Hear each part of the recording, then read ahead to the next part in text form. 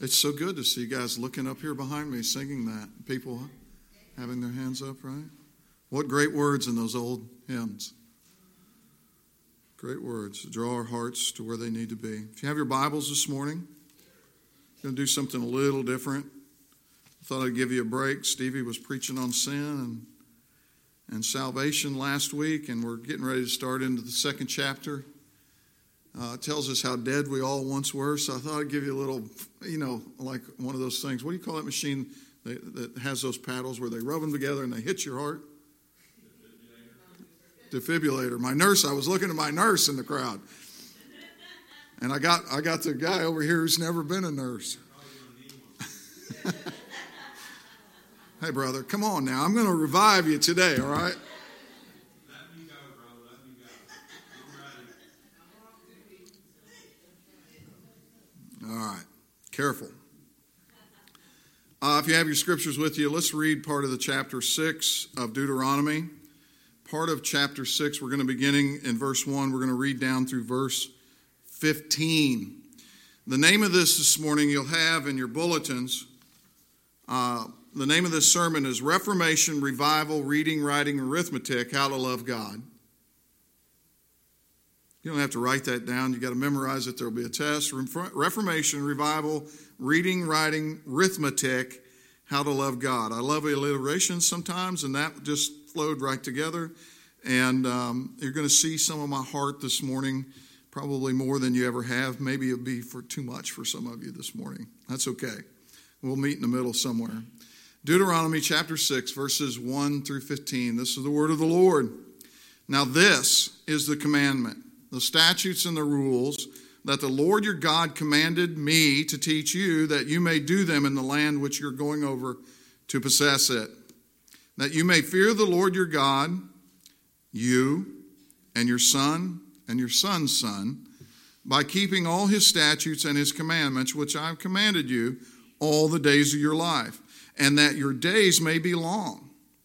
Hear therefore, O Israel, and be careful to do them, that it may go well with you, and that you may multiply greatly, as the Lord, the God of your fathers, has promised you, in the land flowing with milk and honey. Hear, O Israel, the Lord our God, the Lord is one. You shall love the Lord your God with all your heart, and with all your soul, and with all your might. And these words that I'm commanding you today shall be on your heart. You shall teach them diligently to your children. And you shall talk of them when you sit in your house, and when you walk by the way, and when you lie down, and when you rise. You shall bind them as a sign on your hand, and they shall be as frontlets between your eyes. You shall write them on the doorpost of your home and on your gates. And when the Lord your God brings you into the land that he swore to your fathers, to Abraham, Isaac, and Jacob, to give you, with great and good cities that you did not build, and houses full of good things you did not fill, and cisterns that you did not dig, and vineyards and olive trees that you did not plant. And when you eat and are full, then take care lest you forget the Lord, who brought you out of the land of Egypt, out of the house of slavery. It is the Lord your God you shall fear. Him you shall serve. By his name you shall swear. You shall not go after other gods, the gods of the peoples who are around you. For the Lord your God is in the midst. For the Lord your God in your midst is a jealous God, lest the anger of the Lord your God be kindled against you, and he destroy you from off the face of the earth. The word of the Lord. Gracious Heavenly Father, as we come to this text this morning, my heart is full. Father, but we need your Spirit to invade our hearts. Even in this word, even in this teaching today, to speak to your people directly in ways that I can't, to help them to understand the truth not only of this passage, but what you've called us to do as those who love you. What you've called us to do as those who see you as God, who know you that way because of what you've done in Christ in our lives. And of those who want to be obedient to the covenant, that want to reap the blessings of the covenant, and want to love you with all of our heart, all of our mind, and all of our soul. Father, be diligent to speak to your people this morning. And through your Spirit, in the name of Jesus Christ, I pray. Amen. This morning we begin in this passage, and it's, you got to kind of step back a little bit. This is the fifth book of the Bible, the end of the Torah, Pentateuch. Genesis, Exodus, Leviticus, Numbers, and Deuteronomy. Those are the first 5 books of the Bible. And if you understand these 5 books, and if you read these books, this sets up all of Scripture. In Genesis, we have the account. In the beginning was the creation, right? In the beginning, God created the heavens and the earth. And we have the account of God's created of all the heavens and the earth and calling the nation of his people together. It begins, like I said, with God in the beginning. God created, and he moves quickly in chapter 12 to the promises that he made of Abram at that time, that he would make of him a great nation. And it was through the birth of his son Isaac, and then Isaac's son Jacob, and then Jacob's 12 sons that he made that great nation, the 12 tribes of Israel. Genesis ends with God's people being in bondage to the nation of Egypt. Joseph had died. All the 12 sons, minus Joseph now, had come back together and were in Egypt, and they would grow there mightily. They would grow to such a point that God would deliver them from the bondage of slavery, and that's where we get the book of Exodus. It begins actually with the birth of a prefigurement of Jesus Christ, a Savior, a deliverer, Moses, who would lead the people out of bondage. You guys remember those familiar stories. And not only would he lead them out of bondage of Pharaoh in Egypt, but he would lead them across the wilderness where they would meet God and receive his law, and then on to the border of the promised land. And then we have Leviticus and Numbers, and I'm just briefly telling you these, but these are the books of the law and genealogy that tells you more about that family and how we're to worship God. God prescribes specifically how we should worship him. It's one of the institutions that we looked at as we changed our worship service, wasn't it? We went into that.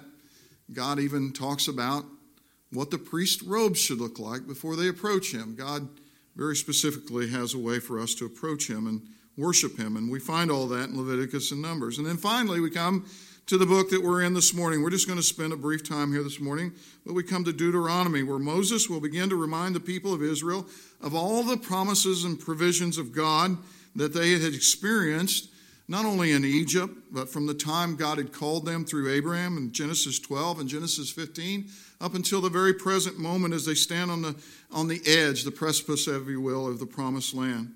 How God had made them a great nation, how he delivered them, the plagues, I'm sure, the plagues of Egypt, the 10 plagues, and then as they went into the wilderness and the parting of the Red Sea and how they crossed across on dry land, and how God consumed their enemies behind them in the water, and how God was faithful all the way. It's a message we need to hear often, is God's faithfulness. So standing at the border of the promised land just before entering into that good land, Moses reminds them of the covenant promises of God and of the covenant stipulations of God. So it is here in this glorious passage in Deuteronomy that we read and learn of the simplicity and the joy of covenant faithfulness to God and from God. To God as we are called to obedience, and from God as we see the great promises and provisions of that obedience, of God's love for his covenant people, his chesed love, his steadfast love. It's the love that never leaves us. And we know this in our own personal lives, and we know from reading the Old Testament over and over, what did the children of Israel do? They would walk away. They would forget who God's. They'd kind of put his law away, and they would wander away from him. And he would lovingly and nurturingly, just like a heavenly father or any father would nurture and discipline his children and lovingly bring them back to him.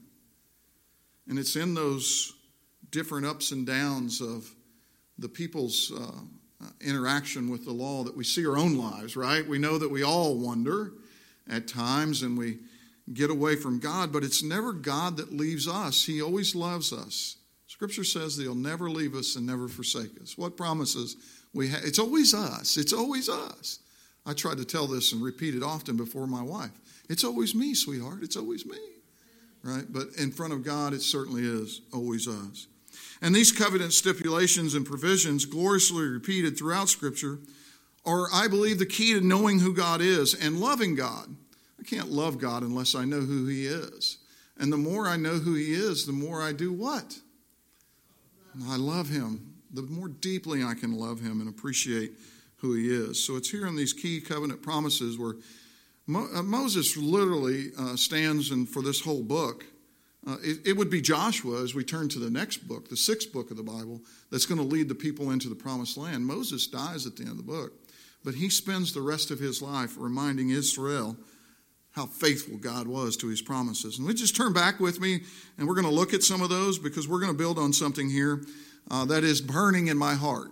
And it shouldn't take more than a couple hours. I know, I do that every week, right? Deuteronomy 4:1. By now, though, you know I'm serious.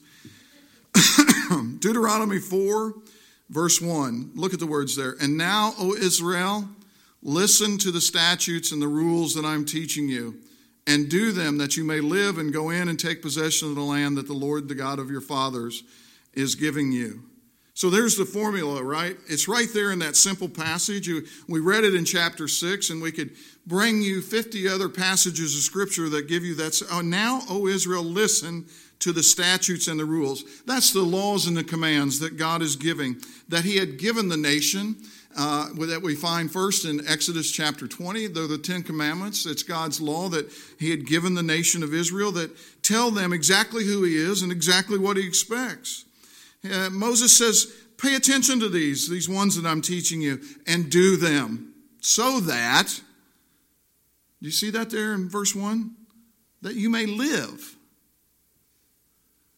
Existence is impossible without these laws and commands from God. Life, and life abundant, is impossible.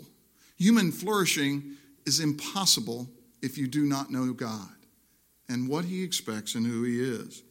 That you may live and take possession of the land. There's a lot of people that live in a place that have no possession. They have no ownership. They have no skin in the game, as it were. But to take possession of the land was to enjoy it for all it was worth, to get out of it all the covenant blessings that God had intended. He wanted them to understand that they were to follow God's statutes and rules so that they could do that. Take possession of the land that the Lord, the God of your fathers, is giving you, the land flowing with milk and honey that he had promised. So it's there in that formula. It's the following of God's laws and commands that creates human flourishing in the land. And Moses is telling them, he's indeed encouraging them at the same time and admonishing them, warning them firmly that if they did not pay attention to who God was, because they were God's people, they would not flourish in the land. But they were God's people. They were under God's covenant blessings. So he continues to remind them. Jump down to verse 5 there in chapter 4 and read that with me. He says, see, I have taught you statutes and rules as the Lord my God commanded me, that you should do them in the land that you are entering to take possession of it. And again, I tell you, those words possession here are very important because they weren't just to merely live there. They were to own it and to possess it and to live in it for all it was worth and all of its promises. Because it pointed to something much greater. For us, it points to heaven, God's provision. All the promises where he wanted to give them, where they could live in a land where all their needs were met, and that they could continually be before his face and worship him and live in human flourishing. That word possession is important here.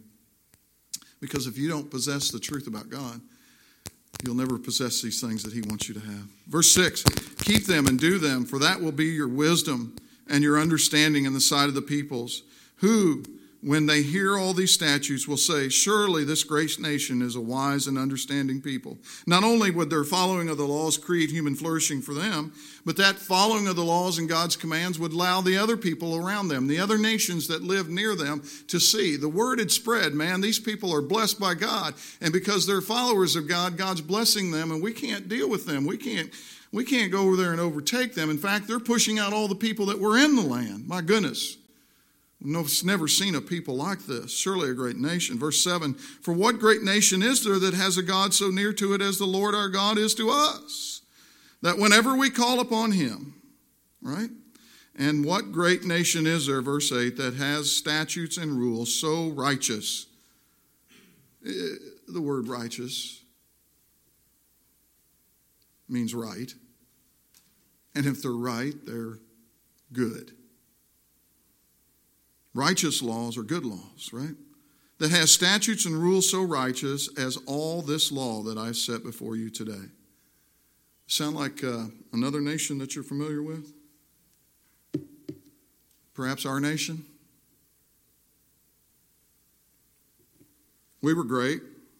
We were a moral nation, a moral people, built on the foundation of the Word of God.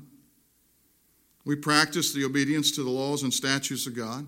Certainly we still do here today in this church, but by and large, our nation doesn't follow that rule any longer.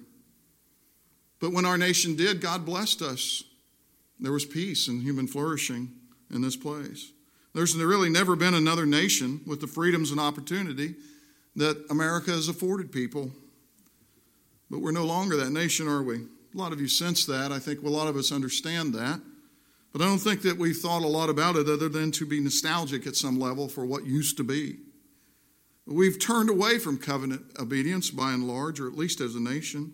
We have not followed the covenant stipulations, and we should not be surprised with the results. We were a moral nation, but now our streets are filled with violence. Our schools are filled with violence and addiction, sexualized kids, lies, half-truths being taught, children, little boys believing they're girls, and even worse, I heard as I was dealing with some young men this weekend or late this week about kids acting like animals and the school allowing this to happen. All these things are judgment on our nation because we're not following God's laws and rules. You guys know that. Our homes are in shambles, broken, torn apart. Some of you I've shared with since I've moved here, and though I've had so much experience here, and for some reason I have a burden to see families thrive. Husbands be husbands and wives be wives and children be raised in the nurture and admonition of the Lord. But we've got broken families and divorce and families torn apart. Our leaders are corrupt, genders confused. We have an entire population of people on psychotropic medications that weren't there some 30 years ago. What changed? It's not the upswing, but there's no upswing in sight, but conditions seem to continue to deteriorate. Why? Well, just like the Old Testament nation of Israel, we've turned from the law of God. We've turned from the covenant stipulations, and God has given us over, as it says in Romans 1, to the desires of our hearts. And right here we are, midway into the full-on consequences of the sins, our sins as a nation.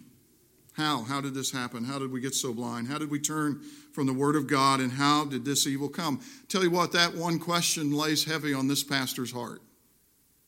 Because in answering that question, I make a ministry to this church and this community. How did those things happen? Why did they happen? We know why they happened because we turned from the Word of God. But how did they happen? I think it's imperative that we understand history well so we can see how it has happened, because it's happened over the last 100, 150 years. And that's what I want to bring you this morning. Just look at verse 9 of Deuteronomy 4. We read up to verse and through verse 8. But let's look at verse 9. And I'll just tell you, this is the burden of my heart right here. Liz and I have fostered children for 20 plus years. We've seen so many broken children from so many broken homes. And it's great to love them and great to bring them into an environment where they can be loved and begin to raise them in the nurture and admonition of the Lord. And I'll just tell you right now that we could have done a lot better than that, than we have done over the past 20 years. Knowing what we know today, we would go back and do even better. Right? We all would, though, wouldn't we? But I think it's in understanding how this took place, how our country got to be where it is, that we're going to be filled with truth here this morning. Deuteronomy 4:9. You see verses, let's just separate this into two things. Moses is warning here, only take care and keep your soul diligently, lest you forget these things that your eyes have seen. Moses is warning the nation of Israel to keep their soul diligently. And how do you keep a soul? How do you strengthen your soul? We've been talking about that in Ephesians 1. What brings in light to the soul? What brings in life to the soul? And it's the Word of God. Paul makes that prayer in Ephesians 1:15, doesn't he? He says, I've seen your faith and your love for one another, but man, I want you to go on. I want you to experience the wisdom and the revelation of all that God has to offer, because it is enlightening to the soul. It is caregiving to the soul. It is good for the soul to know these things, or they will depart. Do you see that in the second half of verse 9? lest they depart from your heart all the days of your life. We're a fickle people. We need to read our Bibles daily. We need to pray daily. We need to be seeking God daily to know Him, to love Him. That's what I want my children to do. I love it when we sit down and have conversations, when we text. I'm getting to know them a little bit better as they age and become into adulthood, and as they deal with problems in their young life, and they're getting to know me better. I'm passing along information I want them to know and truth from God, and they are passing along to me how they're growing in that. That's what God wants. If He could text you today, He'd say, read my word. And then He'd give you a smiley emoji to encourage you. Okay, probably not, but that's not quite heresy, is it? He wants you to know Him. He wants you to communicate with Him. He wants you to be in His Word. He wants you to love Him with all your heart, mind, soul, and strength, like we read from 6. But when we quit doing that, those things depart. They go to the background. But listen to the last half of verse 9. And here's where I believe the how gets answered. Make them known to your children and to your children's children.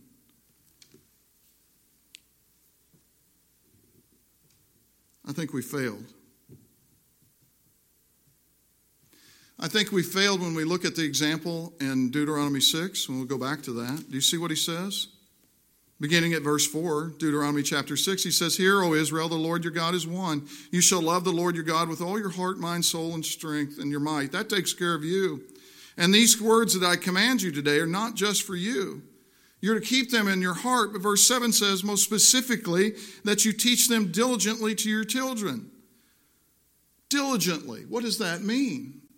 Does it mean one day a week at church? 1 hour a week at Sunday school?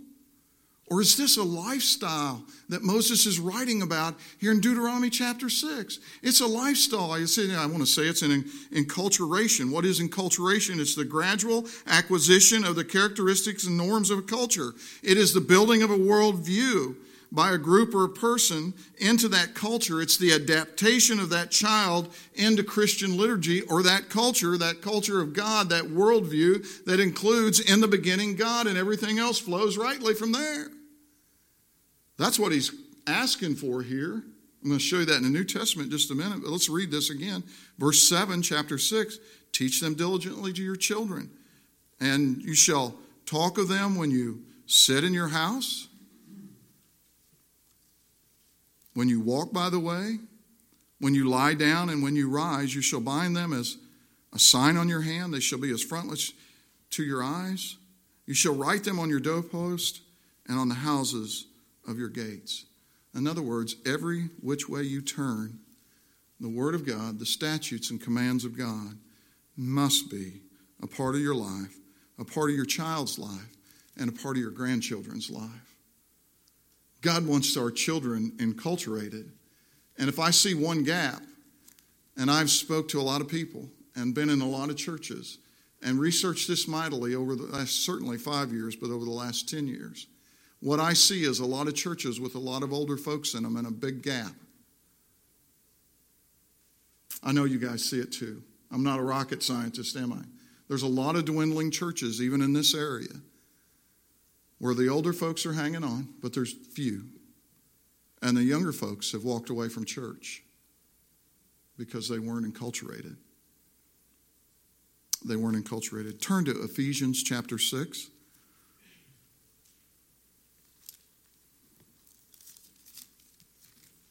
Just one verse in Ephesians, I promise. One verse. Chapter 6, verse 4. Fathers.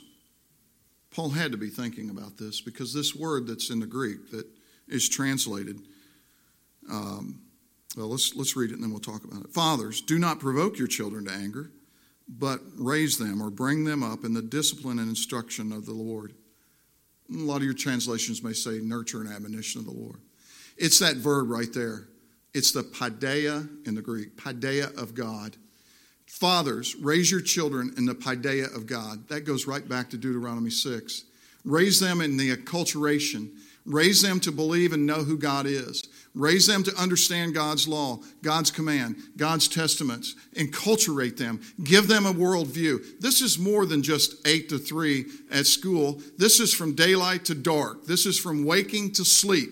This is everything they eat, the air they breathe should present to them a God they can love. This is an all-encompassing worldview. This was written very specifically. And I don't have time to get into this now, but I'm going to more as the weeks and months come. In the first century Greek, anybody that would have read this that Paul was speaking to would have understood what kind of a sword he had just pulled from the sheath when he said, raise them in a Christian paideia and not a secular paideia or a philosophical one as in the first century Greek. Paul, by no mistake, is telling them to raise their sons and their sons' sons and their children in the nurture and admonition of the Lord to the second and third generation. You know what I've learned doing street evangelism here and all over that I've done it? When you catechize a child in the Word of God from the time they're young, it becomes to him life. But when you evangelize a 25-year-old young man on the street who has been catechized by secular education for 13 to 17 years, it becomes to him judgment. You see, the gospel works like that. When I go out and give the word of God to somebody, when I've given it to my son, through all of my son's life, it becomes a well of spring of life that wells up into him because as he ages and he begins to understand the world from a perspective and as an adult, he sees God's word, he sees the rationale, he sees the full view. The older he gets and the better he understands. But when I walk to a 25-year-old that's never heard any of this, it's not life to him, it's judgment. And his ears do not want to hear it. We've taught our children like God's word and command, and that's convicting truth. Doug Wilson said this, and this stipulation, he's speaking about psychotropics in school today and education, the state of education. He said, and this is going to be convicting. I'm going to step on some toes. I've already stepped on my own enough. If I took off my shoe, you could see they're swollen up. It's so much. Because this is the problem of this. Well, let me read it. And this situation illustrates the nature of our dilemma. Suppose for a moment that some prophet come out of the wilderness about 1958 and predicted that within one generation, 1/5 of all school children would be doped into docility. He's talking about psychotropics, Ritalin, all of those, so that they can be controlled during when? School. Doped into docility or submission. That prophet would have been, of course, been laughed back into his little cave in 1958. Yet the spiritual nature of our disease is such that when these things do come to pass, precisely because they have come to pass, it is impossible to see them before they actually happen. We cannot see them because they have not yet happened, but after they happen, we cannot see them because we let them happen. And seeing them now requires our repentance. And what Wilson is saying here is that for us to change going forward and how we raise children in the nurture and admonition of the Lord and as a mission of the church, we have to admit our wrongs, get over them, be forgiven, and go forward. Right? We need to repent, revive. We need to have revival in our own hearts. And then reform, bring back the Word of God. We need a revival of God's Word that turns into a reformation of God's people, and it begins with teaching our children. How did things get this way, right? People blame the government schools, but I'll tell you this, they're not broken. I'll say it again, our public school system is not broken. It's working exactly like they wanted it to. Let me just briefly explain. From the founding of our nation, the enculturation of our children was done in the home and in church schools. Exactly what Paul's saying in Deuteronomy 6. From 1620 to 1830, this was so. But then an assault began, just like it did in the garden. Did God actually say? It was February 21st, 1848, the Communist Manifesto was published. The Communist Manifesto is the public declaration of the policy and aims of the Communist Party. It was written by two Germans, one you'll know, one you won't, Karl Marx and Friedrich Engels. Been a lot in the news lately about Marxism, right? Do you know what that is? It begins here with their declaration, their 10 planks of how they would change culture. And it's in that 10th plank in the Communist Manifesto, it says this: free education in public schools. Now, listen. This was some 35 years before mandatory public education was a thing in the late 1870s. Free education in public schools, the abolition of child labor in its present form, and combining education with industrial production. I didn't read anything in the 10th plank of that political party's want to raise children in the nurture and admonition of the Lord. What you can read into the Communist Manifesto is their want to separate children from the families and from religion so that they can be wards and protections of the state. So they can be the prophet of the state. In other words, the public education that was offered was not for the pursuit of seeking the good, the true, and the beautiful, which leads you ultimately to God. But the education the Communist Party was offering was the structure of industrial production, profit of the state. Note, the education was not offered by the government until the 1870s, as I said, and public school was ultimately a result of efforts by atheists and communists and people that signed a little document in the early 1830s called the Humanist Manifesto as well. Alexis Tocqueville noted that very truth when he came in the 1830s to the United States. He was a Frenchman that came directly to the United States just to study democracy and the freedom that was growing here over the 200 years since the Pilgrims had landed. He came to America to study the new democratic republic is what he did, and he wrote much about that. And one of his famous quotes is this: "When I got here, education was everywhere in the hands of the Protestant clergy." He wrote that in 1830. Those are the one-room schoolhouses that I think we all have a little nostalgia for, that we believe that children were taught the way they were supposed to be taught, in the paideia of the Lord, in the nurture and admonition of the Lord, in the Deuteronomy 6 measure of the Lord. Now, I remind you again, public schools didn't come along until 1870. His discovery was before that. What I want you to see is that over those 50 years, there was a great push by the humanists and by the communists to make the public school system what it is. That's why I can stand before you and say today that if you understand the history, you understand that this public school system's not broken. It's working exactly the way they want it to do. It's creating atheists, one right after the other, that know nothing of a God who loves them so. But here, in the 1840s and 48, with the Communist Manifesto, they're pushing mandatory public education because it fits with their ideology of the child being a ward of the state and the breakdown of the family autonomy. Tocqueville wrote, what he wrote was the norm from 1620 until the 1840s or 1850s. And this is the family school and the church school, the one-room Protestant schools, which were very popular from the time the Protestant or the Pilgrims landed until the middle 1800s. They're the ones that we have, like I said, in our nostalgic ideal schools of what it should be. But this push for a secular education provided by the state grew, and those sympathetic with communism and humanism, materialism, understood that they must disconnect religion, specifically the Christian religion and its foundations, not only the Christian religion, but the way it was being taught in classical Christian schools. They must separate that to separate the child from the family. Adolf Hitler wrote this in 1933 because he understood. He would be proud of the way the schools are working today.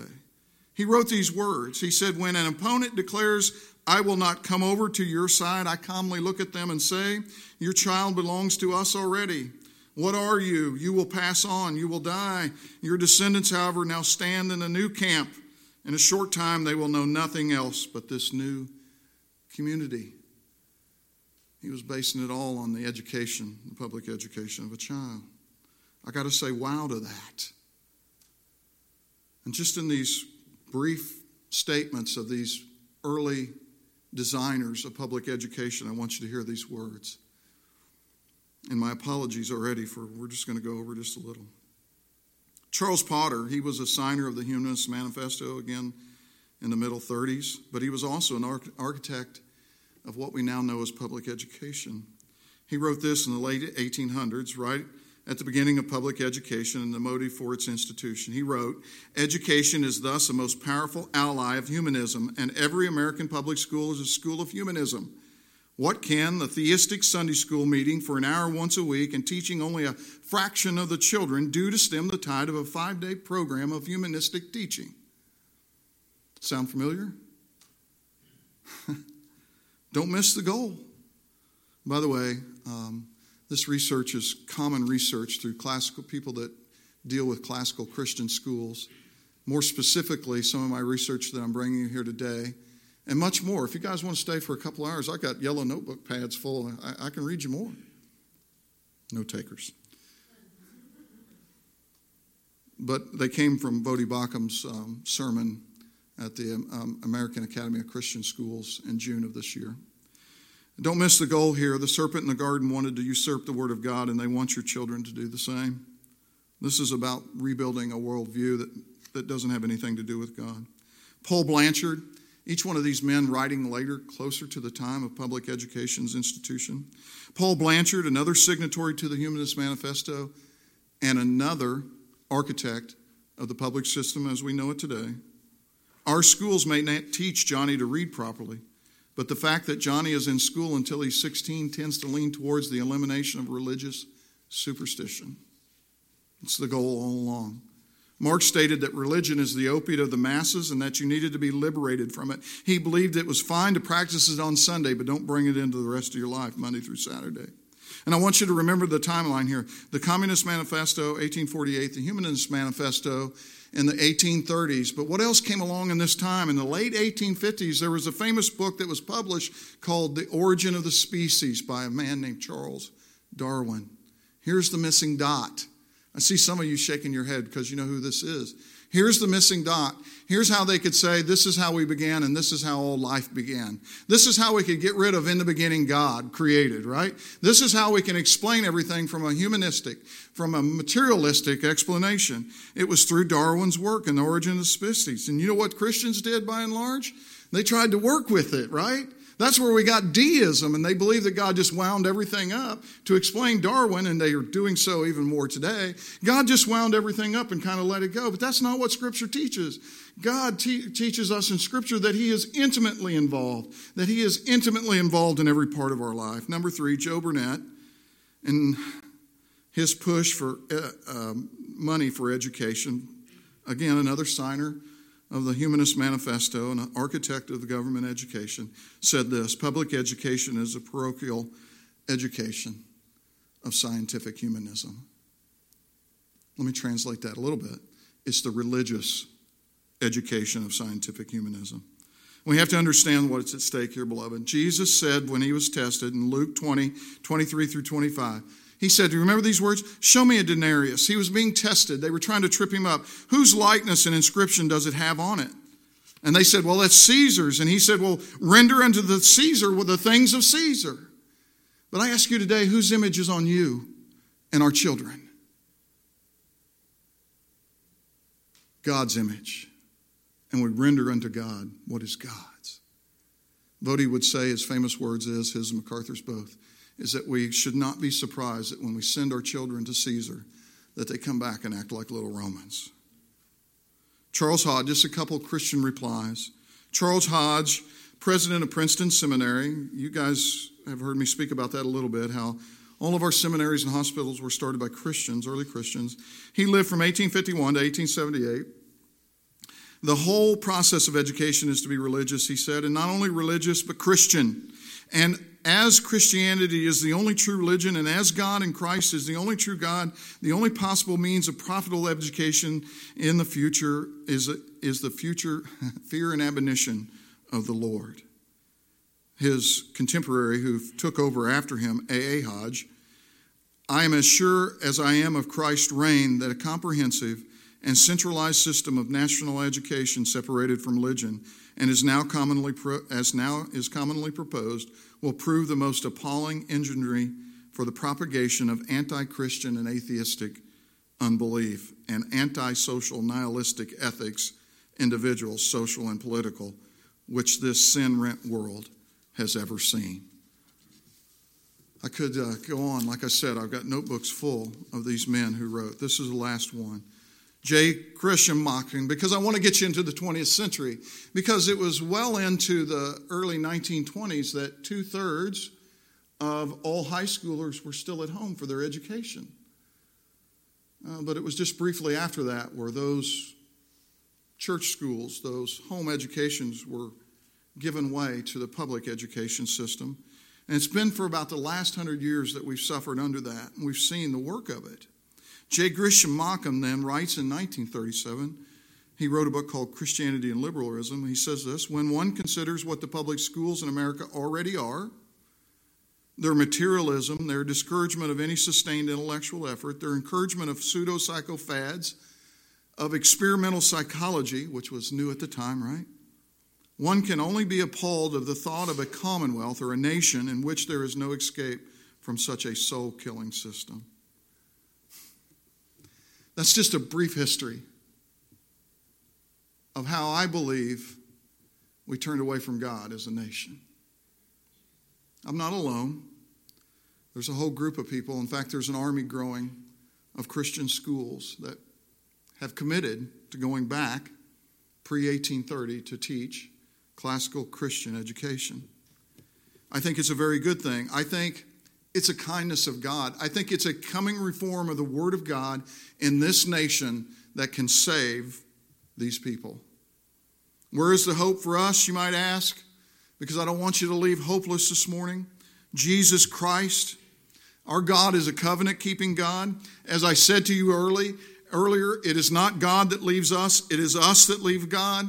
He never leaves us. He never forsakes us. And the gospel application to the soul of man leads to everlasting life, just as it will to our children, just as it will and change our communities and even this state. We preach the gospel and enculturate the next generation. That's a simple ministry. I think it would be a simple goal for the believers at Park Bible Baptist Church to say, all we want to do is train up the next generation and nurture admonition of the Lord and preach the gospel to the existing people that live around us today. Preach the gospel and cultivate the next generation with God. Sounds impossible, doesn't it? But with God, all things are possible. It sounds impossible because we're stuck in where we are. James Hudson Taylor lived 1832 to 1905. He was a British Protestant Christian missionary to China and founder of the China Inland Mission. Taylor spent about 51 years in China. China, at the turn of the 19th century, was not a nice place, beloved. It was dangerous to be a missionary then. He spent 51 years in China. But when he died after those 51 years, in 1905, there were 721 mission stations, 703 chapels, 150 schools, 118 churches. Note that there were more schools than churches. 825 new missionaries, 1,152 Chinese helpers, 7 hospitals, 87 dispensaries, and 101 centers for opium addicts. And the kicker, 18,000 baptisms.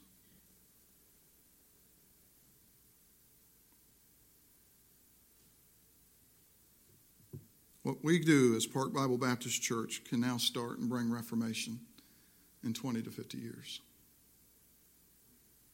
Preaching the gospel and cultivating children. God's word is unstoppable, and it will prevail mightily if we have the obedience to preach it. He says this in Isaiah 55:11, "So shall my word be that goes out from my mouth. It will not return empty, but it will accomplish that which I purpose and shall succeed in the thing for which I sent it." The question is, will we, as believers at Park Bible, be obedient to that work? Gracious Heavenly Father, as we come to a close this morning, just feel a heavy burden for our part in this. I think it's clear, the evidence of history for believers is clear, that slowly over 100 years that our nation decided it didn't any longer need the Word of God as frontlets before our eyes, as words on our doorpost and on our gates, as words in our mouth as we lie down and rise up. We somehow saw no longer fit, and slowly over that time, you've given us the desires of our heart. Father, hear our prayers. Be faithful to cleanse us as we repent of our sins, and renew us in the blood of Jesus Christ. Father, thank you for the goal and the hope of the gospel. It's never too late. It is your perfect sovereign work, even that we're here this day, October 30th, Reformation Day, 2022, in Pennsville, New Jersey, at Park Bible Baptist Church, these exact believers here with us to do your work and will in this community and in this state. Father, make us mighty warriors for your word. In Jesus' name I pray. Amen. Please stand.